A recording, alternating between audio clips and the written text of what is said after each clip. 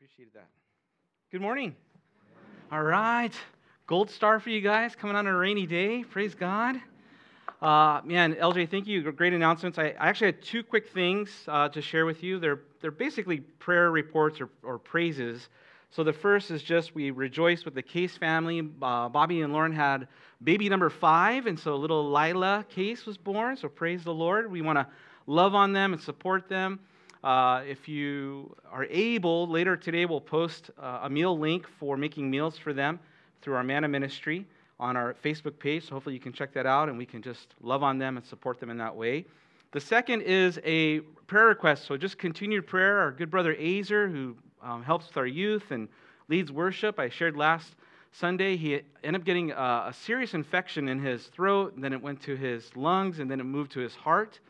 The praise is that he's improving, and it looks like he might be able to come out of the hospital this week. And so please continue to pray for him. We praise the Lord that he's healing well. Initially, he was supposed to be there a month, so we rejoice in that. But, just spiritually wise, he's kind of a little down, and so we want to just pray for him and his family as well. So I've shared before, his dad's a good friend of mine, pastor at Calvary Chapel, Manila. His mom and dad watch us online as well sometimes, and so we want to just lift them up this week, okay? All right. Other than that, let's jump right in. I have a lot to cover. Hebrews chapter 13. If you have a Bible, if you need to borrow one, most of you guys know the routine. You just wave at LJ and Evan. Look at LJ's doing it all today. Extra tips for you, brother. All right. Hebrews 13. We got two more messages. We got this message and the next Sunday, then we'll be done with this great letter. Hope that you've enjoyed our time through it. After that, as LJ mentioned, we'll have 2 Sundays. Palm Sunday, it's a special message. Easter, of course, we're going to look at the resurrection of Jesus Christ and celebrate what the Lord has done for us. And I hope that you can hang out afterwards, too, just for the luncheon. It's always a great time and a great opportunity to invite your friends and family and your neighbors, your coworkers. And so we'll be doing that. And then we'll be moving into the book of James after Easter, okay? But for today, verses 7 through 17, that's a big chunk for me. Most of you guys know. And so I'm going to try to move quickly through that. But I entitled our message, I took it right out of the text, out of verse 9, Established by Grace. Established by grace, all right? I'm going to invite you to stand with me if you don't mind. I won't read all 17 verses. I'll just read a couple, and then we'll, just as a way of intro, we'll pause, we'll pray again, and then we'll get into it. All right, the writer says, verse 7, "Remember those who rule over you, spoken the word of God to you, whose faith follow, considering the outcome of their conduct." And he seems to pivot. Verse 8, "Jesus Christ is the same yesterday, today, and forever." Amen. He says, "Don't be carried about with various and strange doctrines, for it's good that the heart be established by grace, not with foods which have not profited those who've been occupied with them." And then he reaches back to an Old Testament picture again. He says, "For we have an altar which those who serve the tabernacle have no right to eat. For the bodies of those animals whose blood was brought into the sanctuary by the high priest for sin, well, they're burned outside of the camp." He says, "Therefore Jesus also, that he might sanctify the people with his own blood, suffered outside the gate." And here's an application. "Therefore, let's go forth to him." Let's draw close to the Lord. Of course, that's our whole series, drawing near to the Lord outside the camp, bearing his reproach.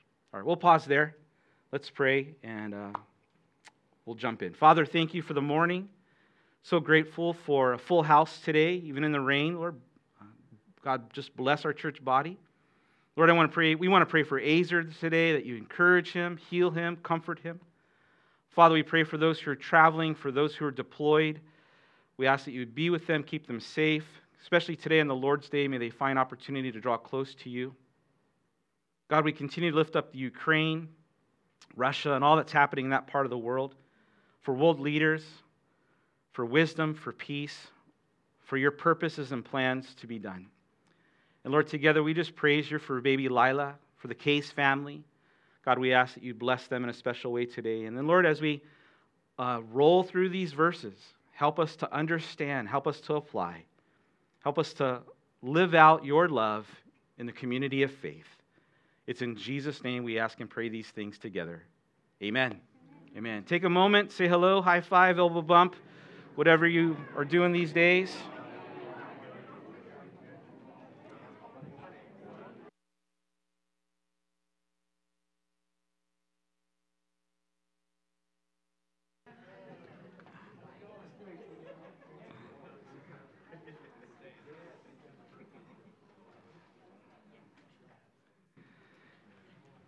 All right, if you were with us last week or you're familiar with the book of Hebrews, especially chapter 13, we mentioned how it seems to start just rapidly, almost a random list of things that we as Christians should be doing. I mentioned to you that the writer had spent 12 chapters, and rightly so, it's good, to remind us of who Jesus is, how he's greater than anything and everything, to remind us what Christ has done for us. And then in light of who God is and what God has done, then we can see who we are and what God has provided for us. And then he swings to what should we do in light of all that God is and in light of all that God has given us. Here's our response. It's how we're to live out this love of God in our lives. And we noted together that it's just kind of like this seemingly random grocery list of things for us to do. And it's really measurable marks of the Christian life. Not all of them, but some of them. And he began with that we should have genuine love for each other, that brotherly love continue. Right? We're to love not just in word, but in deed, and help people when we need to help them. He talked about having hospitality, that our love isn't exclusive just for us as Christians, but the love of God is to be shared with others and to be kind to strangers. We should be inclusive, not exclusive. And so to be reaching out. He talked about then there should be some empathy, and empathy that's actionable. We think about prisoners. We think about the persecuted. And we took that principle and we said, we should think about anybody who's away from fellowship for a while. It's certainly them, that's the context, but to notice if the people haven't been around, like how are they doing? And not just care for them, but reach out to them. We noted how he said, listen, we should be those that esteem biblical marriage, honoring the family as God designed it. That we wouldn't be those that embrace and endorse a sinful lifestyle, but certainly there's space here that we would promote and practice forgiveness and restoration, but really with the goal of purity and honoring our spouses and our families. And then he talked about how our value system shouldn't look like the world's. The currency of our faith isn't the currency of the world. Ours is relationship. And so we shouldn't chase after the things that the world is chasing after, but to learn to be content. And ultimately, he talked about how our contentment really comes when we know the Lord and being content in Christ. The idea that we should invest in the bank of heaven. You might be worried about your stocks or how your cryptocurrency is doing. God says, hey, buy heaven's Bitcoin. That's the idea. Right? Let's invest there. And now added to this list, we get to verse 7, and the writer adds to this list this endeavor for us to pursue, these things for us to practice. What are we called to do as part of our living out God's love and community? And he moves, in a sense, from the general to something very specific. He moves, if you will, from outside of the church walls inside to the church walls. And he says in verse 7, the beginning of that verse, he says, remember those who rule over you. Now that sentence in itself has a lot of application if it's just left by itself. That word for rule, it means to have position of authority or influence. The author is going to specify which group. Who are we exactly to remember or honor or to esteem? What group of rulers are we to do that with? But ultimately, that sentence by itself could stand alone. And the writer could have left it that way. That God wants us to be a people. If we name the name of Jesus, that we should be those that give honor where honor is due. To give respect for those who are in places and positions of influence and an authority over us. I mean, just Romans chapter 13, if you're familiar with that letter, that chapter. If not, just I had first service read it, but I went a little over. So I'll just, for you guys, mark it. You can read it later. But it's chapter 13, verses 1 through 8 specifically, that we're called to respect and honor the authorities that God has given us. And God reminds us, ultimately, it's God who places them in authority. Then later on he says, and do that for all. And so as we read this, we can think, oh, maybe the writer's talking about that. But as we continue to read, we realize, no, he's talking about a specific group. And so I want to note these three distinctives of this particular group of leaders that God is calling us to remember and honor. He says, those who've spoken the word of God to you, whose faith that we follow, and considering the outcome of conduct, their conduct, that's the idea. And so what group are we then to give honor to and respect to and to remember? Well, it's those who have spoken the word of God to us. We are told, we are instructed to recognize and honor leaders amongst us in our life who have labored in the word of God, who have taught us and instructed us specifically in the word of God.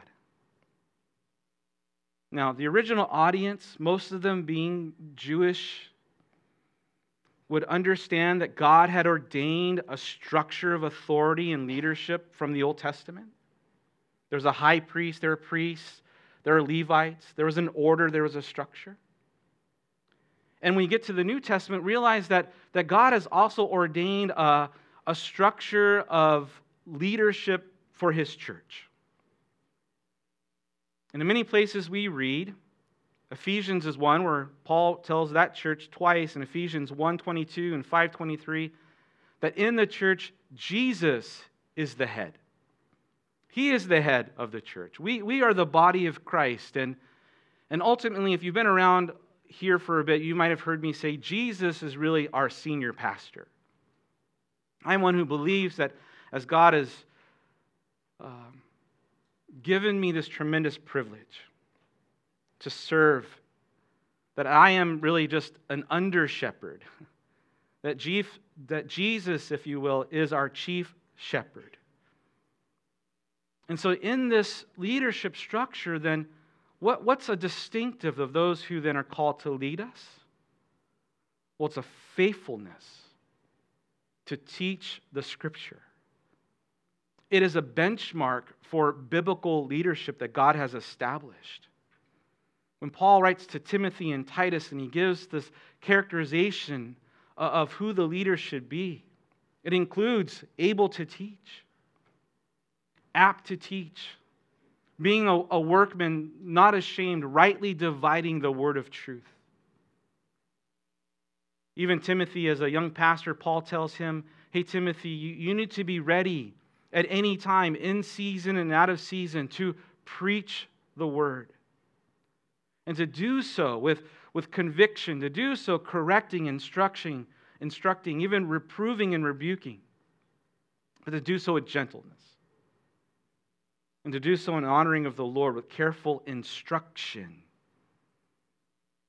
Careful instruction. And so why this emphasis upon exposition? I mean, why do we, as we gather, spend a good chunk of our time going through the Scriptures, reading, seeking to understand the meaning, and hopefully grab an application for us? Because God Himself has ordained this. This is the primary way in which you and I together, we grow in the grace of God. We grow in the knowledge of the Lord. We get to glorify Him. And so that is why we give attention, a careful and a lot of attention to the exposition of God's Word. Now, I have heard some pastors, and you have too, and teachers, who they are dynamic communicators. They speak eloquently, with passion. I envy some of them because they're able to move around from the pulpit. Like, I feel like this is my Linus Blinket sometimes. Right? And I have to stay a little bit close to my notes because we translate into Japanese in real time, and so if I go too far off, they'll come out of the curtain and beat me. So. But you've seen them, I have too, these dynamic speakers, and yet what happens, you listen to them, and not all, but their content's not scriptural. Their message is a mix of like pop psychology or their opinion about the latest, book on personality traits, or what the political climate is and their thought, or for me, I feel like, it's like spiritual cotton candy. It's real fluffy, but there's no substance there. Even after I'm done, I kind of feel like I'm still hungry. There's something lacking. It's stories with just a garnish of the gospel. Church, I'm going to say this in love. You and me, we should not settle for anything less than a faithful teaching of the Word of God. Far more than people's opinions and their commentary in popular culture or a Christian version of a TED Talk. Like we want to be. We need to value. And as we're told, we're to honor and support those who give us the Word of God. And there's a little part of this that's uncomfortable for me because I realize this is part of my role and responsibility. But this is what I do want to be remembered for. When you think of me, if the Lord should tarry and I pass away or whatever, when you leave, whatever, you remember Rick, you're like, oh man, more than just my rugged good looks and my jokes. You'd be like, man, that Rick guy, he just taught the Word. Simply taught the Scripture simply. And if I can do that, then man, that's a good legacy. But you notice, he doesn't just stop there. It's not just those who speak the Word of God to us, but it's faith that we can follow and it's conduct that we can evaluate. See, godly leadership is not solely defined by the ability to explain biblical text. Well, that's important. That's a big part of it. But right alongside, it needs to be accompanied by a godly character and a conduct and a genuine faith. Again, Paul, who writes to Timothy in that same letter, 1 Timothy, he says to Timothy, my paraphrase, hey, Timothy, don't let anybody sweat you just because you're recently out of the youth group. Don't anyone look down upon you because you're younger. But here's how you approve yourself. It's be an example through your conduct, through your speech, not just his teaching, but the things that he said, the jokes that he told. Be an example of how you love people, of your faith, and of your purity. That's how you example it. That's as important as being ready in season and out of season to teach the Word. In other words, guys, godly conduct and godly character matters as much as the message. And certainly within a church, it matters as much as the message delivery. But if I can, for us, just make it a principle, I think that's true for all of us. We need to be able to walk the talk. That our life would have an equal sign to the things that we profess or that we believe. Are we living out these things? Now, context is those who have this charge, those who God has placed in a place of leading us and loving us, instructing us. What are we called? What's our response? What are we called to do? Well, we remember them, the idea of honoring them, supporting them. He says, follow. Whose faith follow. And so there's an element where God has given our leaders as an examples that we can follow them. That we join them in the endeavor of expanding God's kingdom, not their kingdom, not my kingdom, not Calvary kingdom, the kingdom of God. And we support leaders. But again, notice there's an important qualifier, considering the outcome of their conduct. We're to do that, but not blindly. Not without discernment, not without some evaluation. See, our charge, your charge really is to watch and to weigh out not only my words, but my ways.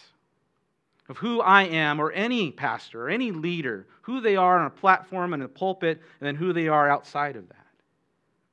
And so our charge really is to esteem, but with evaluation.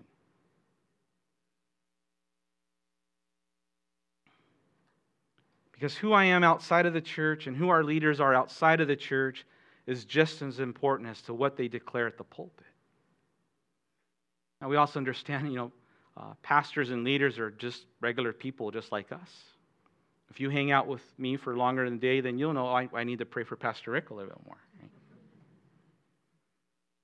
But I realize, man, there's times where I run into people and it's a good heart check for me too. I think that's part of the reason why God allowed me to be a pastor. If not, I'd be, in jail or somewhere. Right? Oh, it's not on my notes, but so one time, this is years ago. So some of you might remember before Rycom Mall existed, it was the Owasse Golf Course, okay? And there was a road between the part of the golf course and where the restaurant was, and you would start at the restaurant, and then there would be a pathway across the road to get to the rest of the golf course. And so people would be in golf carts and walking.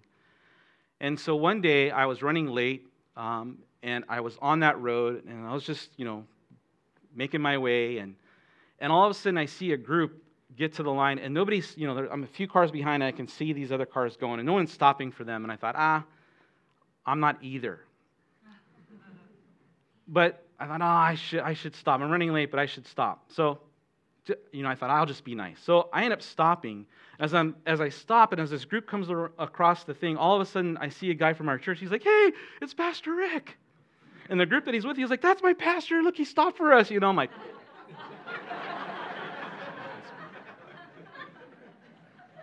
I thought, thank you, God, that I stopped.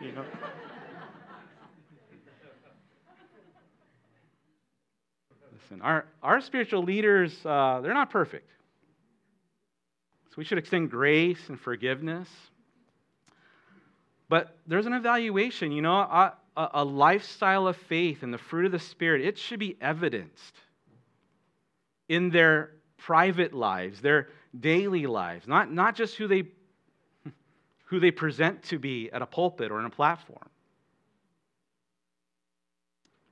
Again, I have heard and read, and you have too, these pastors and Christian leaders and those who have tremendous influence and a following, social media. They have these large ministries, maybe even amazing communicators, even great teachers.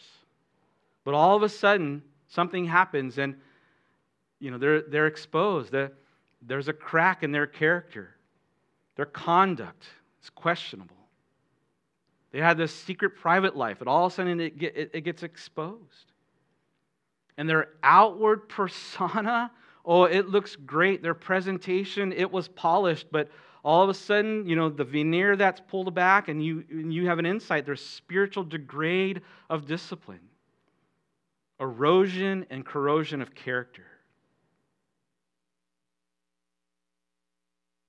And so we have this charge. We're to esteem, but we do so with evaluation.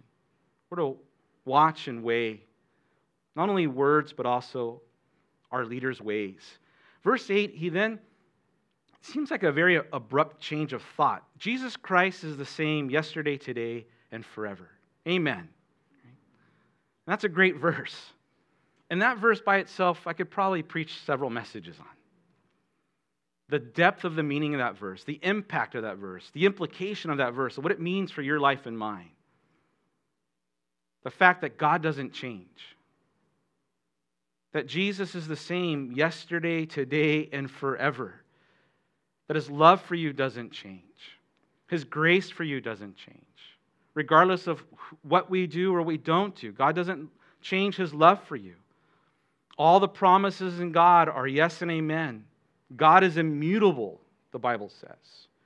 Culture changes, times change, churches change, pastors change. And even, what scientists are proclaiming, that can change. But God doesn't change. Jesus doesn't change. The Word of God doesn't change. But why do we find it here? Why is it sitting here in the middle of this text, in this discussion? Here's what I submit.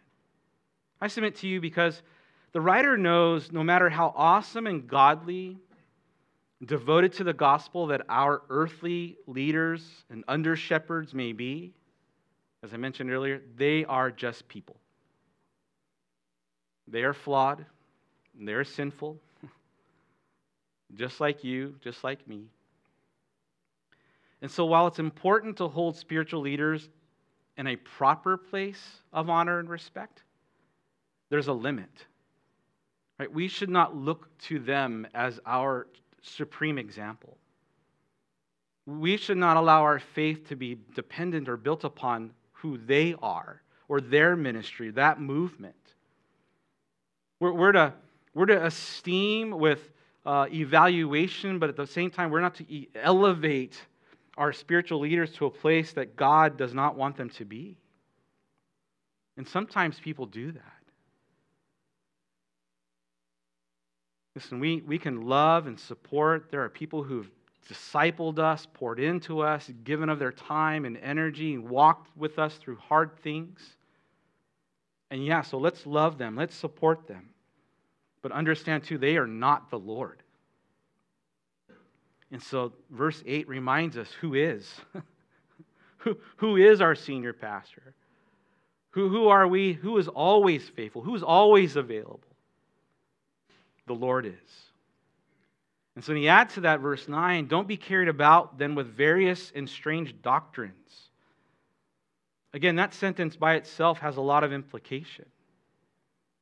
He'll give it some direction as he continues. He says, for it's good for the heart to be established in grace. Amen.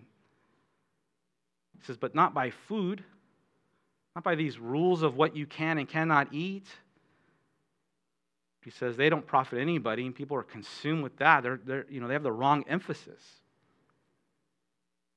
The author adds this warning to the discussion about how we live out God's love in the community of faith.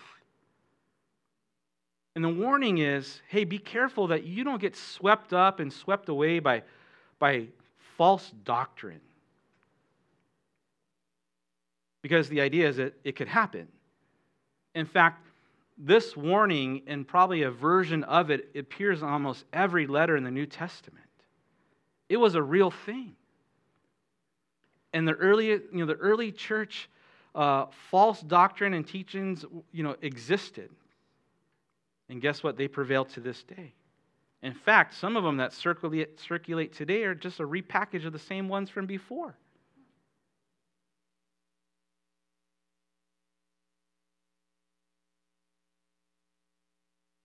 In context, remember the writer's writing to, even why the letter's called Hebrews, it was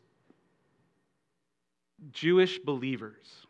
Today we call them Messianic Christians. They come out of Judaism.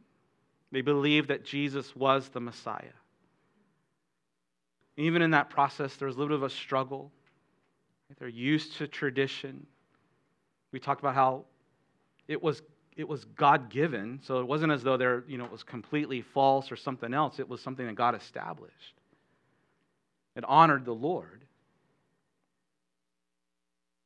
But what was happening was there were those who were going around and saying, and they call them Judaizers, who go around and say, listen, okay, you can believe that Jesus is the Messiah, but that's not good enough.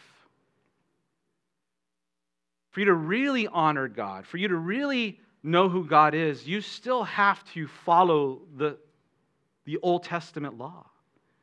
You still have to adhere to what Moses gave in what you eat and the day in which you worship, and to be circumcised. And so they'd go around and say, listen, we still need to do these things, these external, these rules and rituals. It's do that plus believe in Jesus.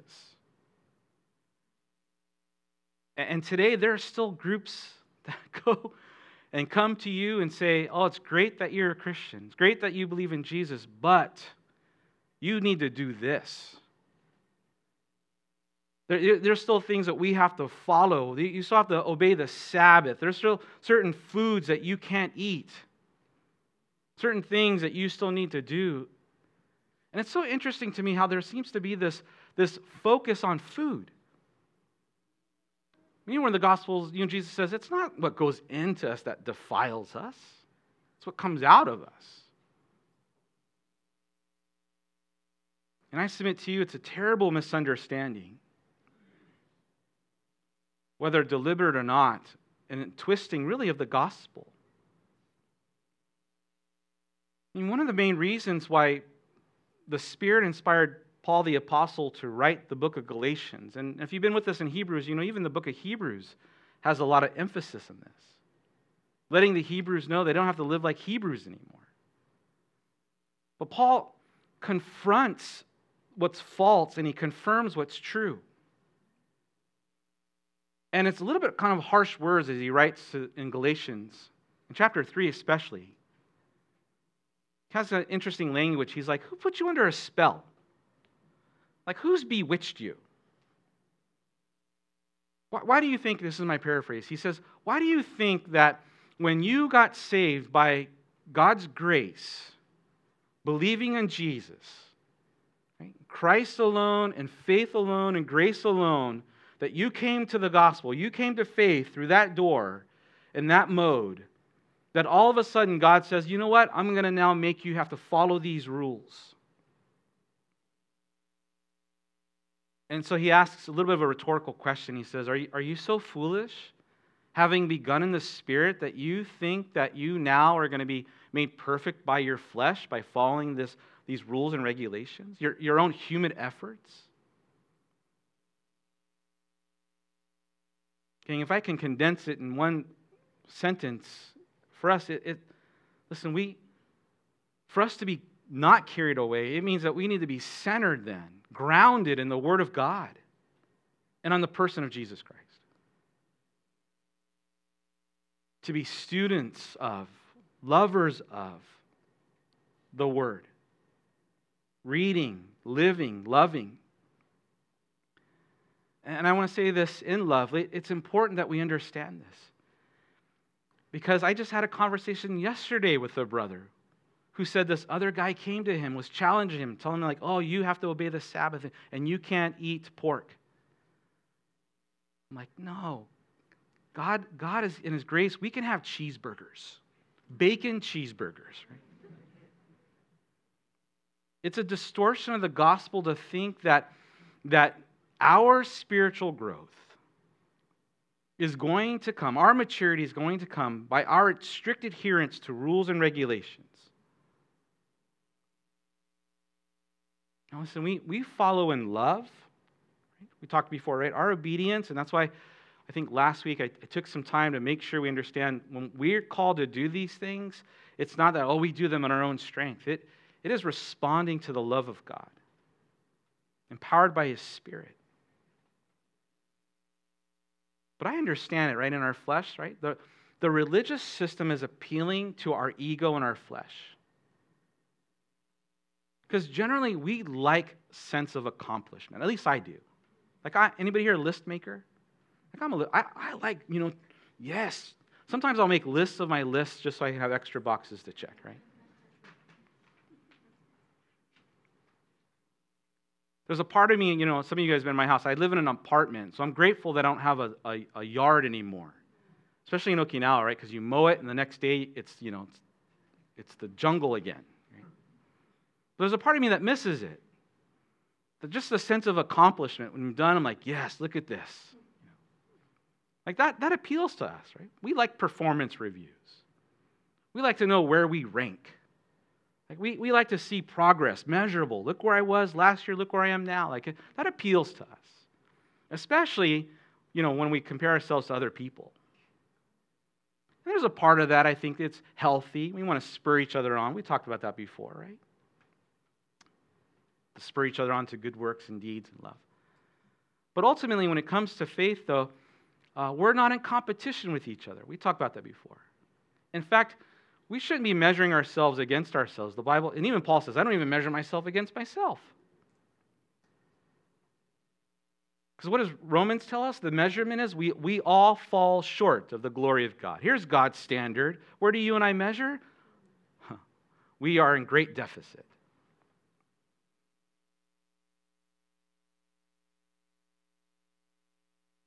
It's a futile endeavor for us to try to live then by the law. We understand that God gave the law for the whole purpose of showing us how fall we short. How fall we short? How short we fall. It doesn't provide strength. It doesn't provide vitality. Paul tells the Corinthian church, by the letter of the law came death, but the Spirit brings life. Okay, what gives us life in the Lord? How do we experience growth in God? It tells us here that your heart be established by grace.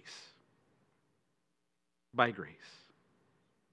It's grace that saved you. It's grace that sustains you. It's grace that will be there. We receive it. We bask in it. We share it. It's through grace we understand it's not religion. If you've heard that saying, right? It's not religion, it's relationship. It's God's grace, that unmerited, unearned, undeserved favor of the Lord. And the writer says to be concerned then with adhering to expired rules, it's a waste of time. It's unprofitable for those who've been occupied with them. It yields no profit.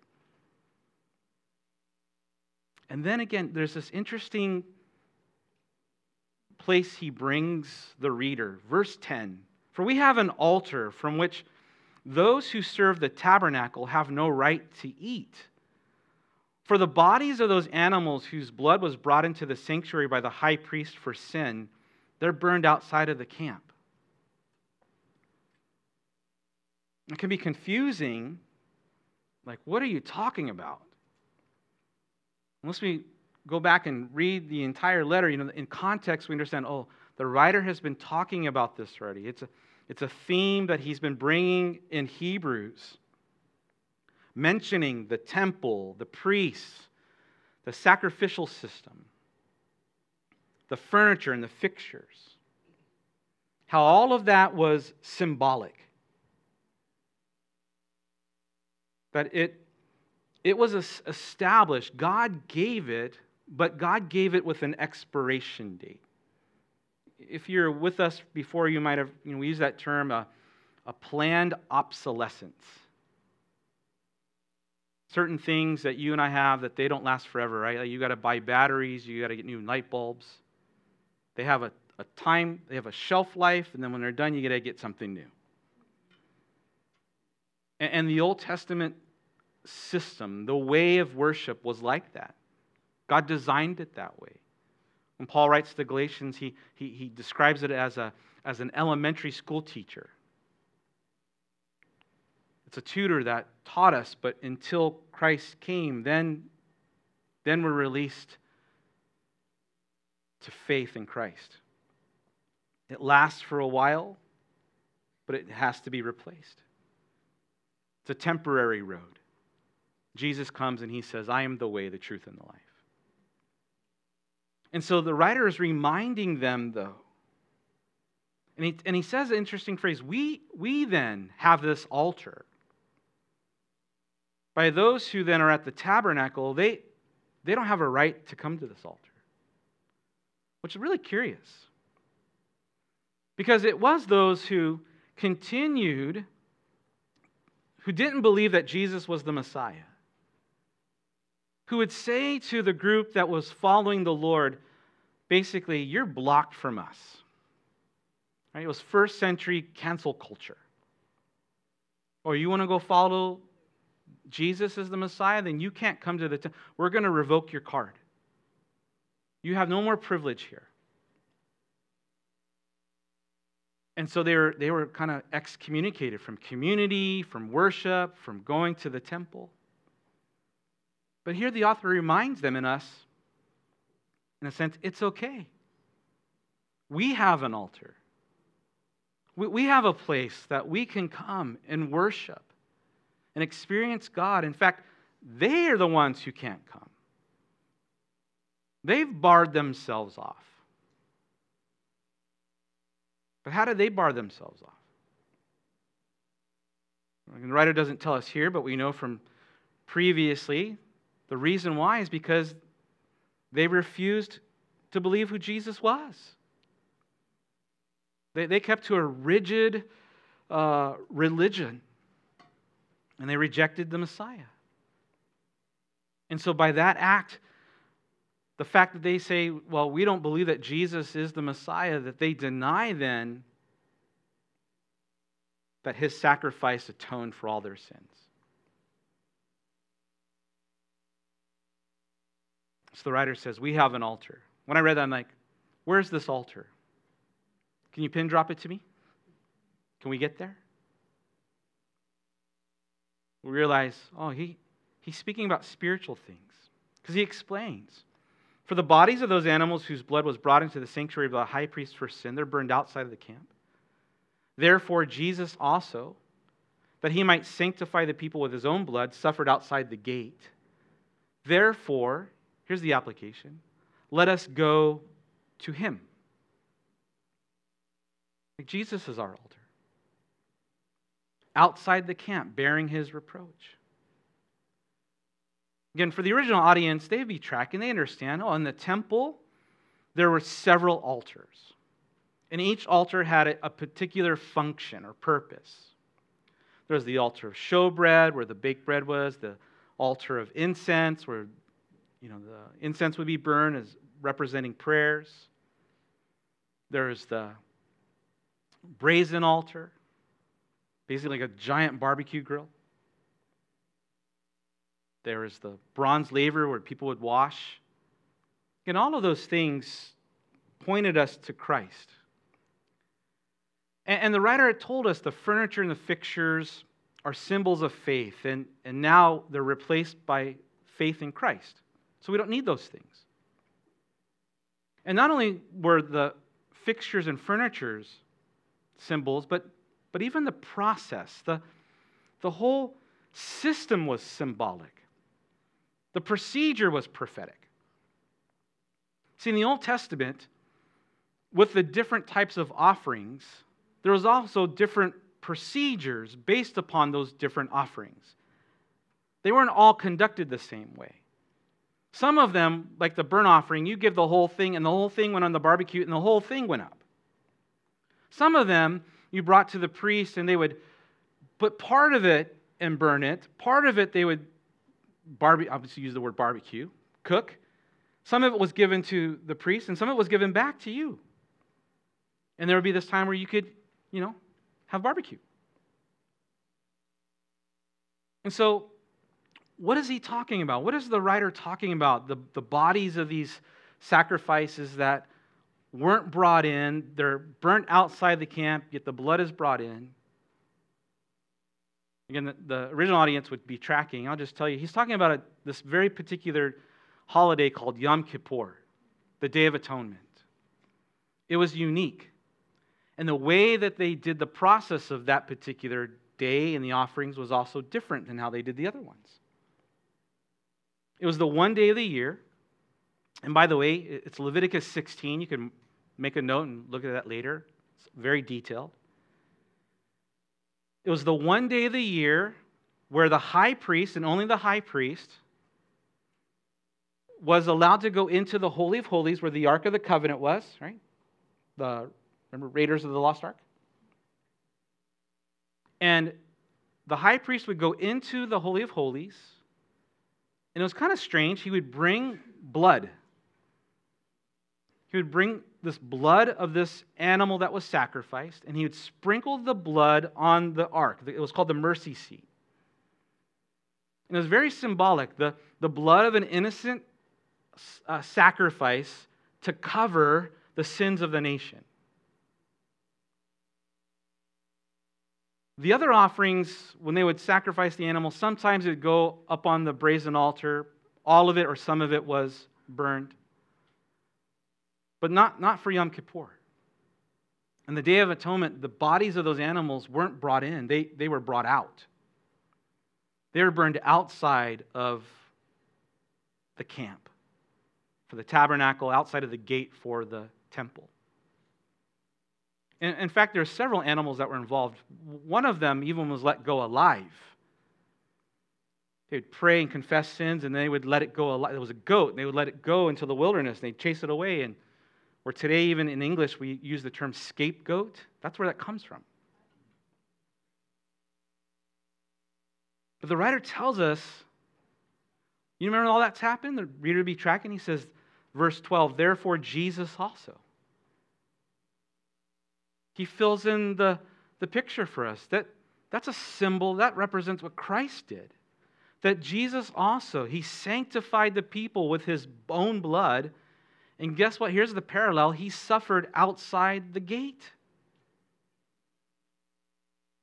In a couple weeks, we're going to be looking at part of this when Jesus was tried, beaten, suffered for you and for me, crucified on a cross. And Good Friday, what makes Good Friday so good? Of course, He didn't stay dead. He rose from the grave to demonstrate who He claimed to be, fulfillment of prophecy. But all through the Bible, we're told of these sacrifices. You get to the New Testament, and even John says, behold the Lamb of God who takes away the sins of the world. Peter says, for Christ is our Passover lamb. The writer of Hebrews tells us very plainly, it is Jesus. He is our atonement. He is the sacrifice. He is the one who gave His life, His blood for you and for me. And He suffered outside the camp. You know the account, Jesus was beaten at a place called the Praetorium. And then they made Him carry the cross, and they went outside of the city walls. And He was crucified. He was nailed to a cross, a Roman torture device, outside of the city walls. It was a place where it was a high traffic area. And on purpose, the Romans not only wanted to prolong the pain of death, but also to add humility and shame to a person dying, to embarrass them in their death. And so crosses were designed to be a spectacle of reproach. Essentially, we'd say our altar today is the cross of Christ. It's the place where payment was made for us. But really, spiritually speaking, it's anywhere. To me, the imagery of the blood of the sacrifice on the Ark of the Covenant that represented atonement for the sins, the picture of Christ, His blood given for you and for me, we've been atoned, cleansed and washed and freed from all guilt and shame. But also when Jesus died, we read about how His blood hit the ground. He bled from the cross. And that when that happened, I submit to you that all the world, if you will, became an altar for us. That now we are no longer relegated to a geographic location where we have to go someplace. But that anywhere, at any time, we can come before the Lord and worship and pray and seek and find forgiveness. Jesus tells Nicodemus, for God so loved the world, that He gave His only begotten Son, that whomsoever believed on Jesus wouldn't perish, wouldn't die, but indeed would have everlasting life. And so what do? The author says, verse 14 or 13, let's go to Him. That's where we go. We go to the Lord. For the Hebrews, it meant to leave a religious system, to go outside of the camp, outside of the walls, meant it's the old life. in the old life represented for them this rigid religion. And that might represent the same for you. A tradition, a religious system that you're raised up in. And God wants to bring us into a place of relationship. For others of us, our old life represents just sin. Whatever enslaved us. And we've been set free from that. An invitation given to all of us that we can find forgiveness, find eternal life, found only in the person of Christ. But understand that when we go out, if you will, when we go out of that, we also come into the identity of Christ. We bear His reproach. Your friends and family, some of them, they won't like it. We too enter into a time of cancel culture, ridicule. Jesus says, the world's going to hate you because the world hated me. If you live for the Lord, then you're going to experience this. But the writer adds in then, in a sense of encouragement, but we get to remember, though, this isn't our home. We're not living for this life. He says in verse 14, we have no continuing city. The idea is we have no continuing city here. We're seeking something better. We're looking forward to, we have the hope of heaven, the promise of eternal life. And so, yeah, it's going to get rocky and bumpy at times. We've talked about this before. It reminds me of, I've told you before, I don't like flying. The older I get, the least I like, my enjoyment of flying goes down.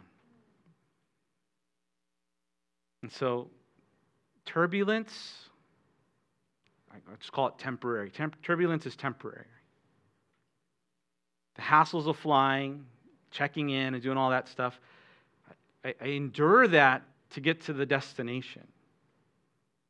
Nowadays, it's, to see my kids on the other side of the pond, and then carne asada burritos. Kids, and then carne asada burritos. But we do so for the hope of heaven. We endure, we get through, we go through these life bumps. We don't just tolerate life. God wants us to have life abundant, not only in the life after, but now. And so, what are we to do? There's an invitation, verse 15. By Him, let us continually offer then the sacrifice of praise to God. And he explains what is that? Well, it's the fruit of our lips, thanksgiving. And he adds that don't forget to do good and share. For all of those things, collectively, verse 16, for such sacrifices, God is well pleased.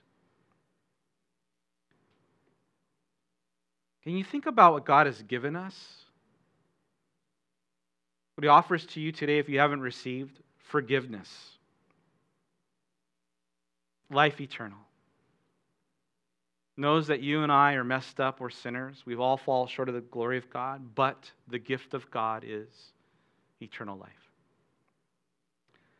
And when we believe upon the Lord Jesus Christ, the Bible says we'll be saved. And we can receive that gift. And you haven't today, you can.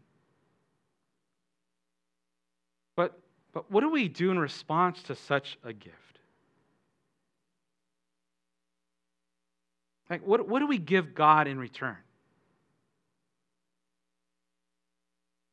What would please the Lord? What would bless God?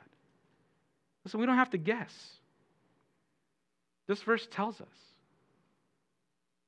Our adoration, our thanksgiving, our worship, the sincerity of our words and our actions. Notice the writer adds two important qualifiers, an adverb continually. That means we're to do it all the time. Worship isn't just something we do. It isn't just, on Sundays, let's do this. It should be part of our lifestyle. But it is something we should be doing. The fruit of our lips, giving thanks to God and praise to the Lord and words of adoration and gratitude. And of course, we do that ordained in a way that we come together and we sing. And it's a preview of heaven. Guess what? When we get to heaven, we're going to be singing praises to God. And so this is good practice for us.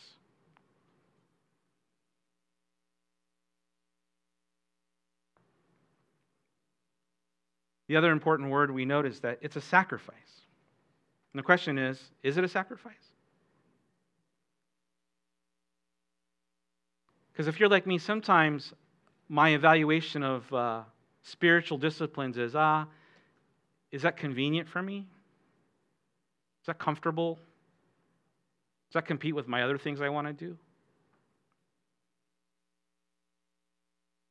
And yet the Lord says, the Scripture says, it should be a sacrifice. And sometimes it is. And when it is, listen, God's blessed by that. That we shouldn't evaluate our time of worship and giving priority to the Word of God based upon whether it's comfortable, whether it's convenient. So the invitation for us and the challenge for us is to praise God for everything we experience. Praise God for the green lights. Praise God that we were able to come today. Praise God that masks are going away. Praise God that Rick isn't going over too much. Yeah. Listen, God's love language isn't just words, though. It's acts of service, it's kindness. Do good and share. Sometimes doing those things is inconvenient. It doesn't quite fit your schedule, your preferences. And so, yeah, it's a sacrifice as well. You know, what good thing is God asking you to do? What sacrifice is the Lord asking you to make and share on His behalf? To realize He'll be well pleased. That you get to bless Him if you do that. All right, verse 17, we'll close here. He comes back to where he began. Obey those who rule over you. Be submissive, for they watch out for your souls as those who give an account. And he says, and let them do that with joy and not with grief, for that would be unprofitable for you. So the author comes back to basically the same thought where he began, and he adds some little extra things. And this really doesn't work if we don't understand where authority comes from. Right? Romans 13. Ultimately, really from the Lord. It's not necessarily derived just by position, by power. Our obedience and submission should be rooted in God, a love of God and a respect for the Lord. Then a willingness to yield to those who love God and who then are serving us on behalf of God. But the charge that our pastors hold is a high calling and commission. And one that's very sobering. And I realize, again, it seems a little odd because in terms of my role and responsibilities that I have, this is me.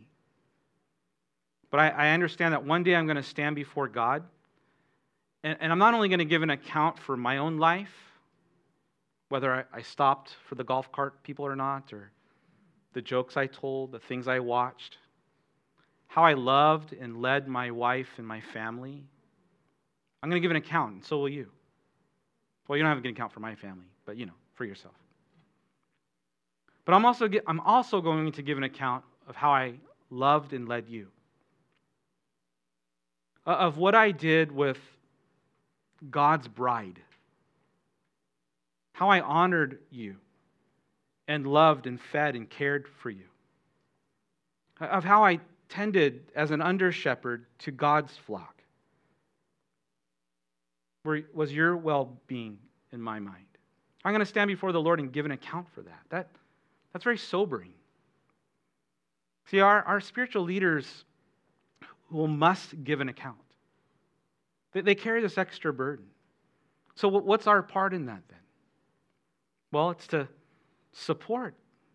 It's to heed. It's to, if I can say it this way, it's don't be a pain for your pastor, but be a partner. To be a source of joy and support for our spiritual leaders. If I were to write this, I would just say, hey, don't be a pain, make tres leches cake, and pray for me, But we have a responsibility. We partner in prayer, and we partner in support. We want to be, to do so and be a joy giver. And it seems to me that this verse has a kind of a built-in promise if we do that. If we seek to honor and bless God's servants, well, God will bless us too. And then if we don't seek to do that, he says it would be unprofitable for you. And I'm really curious, like how? Your teeth will fall out. That, I don't know how. He doesn't tell us how.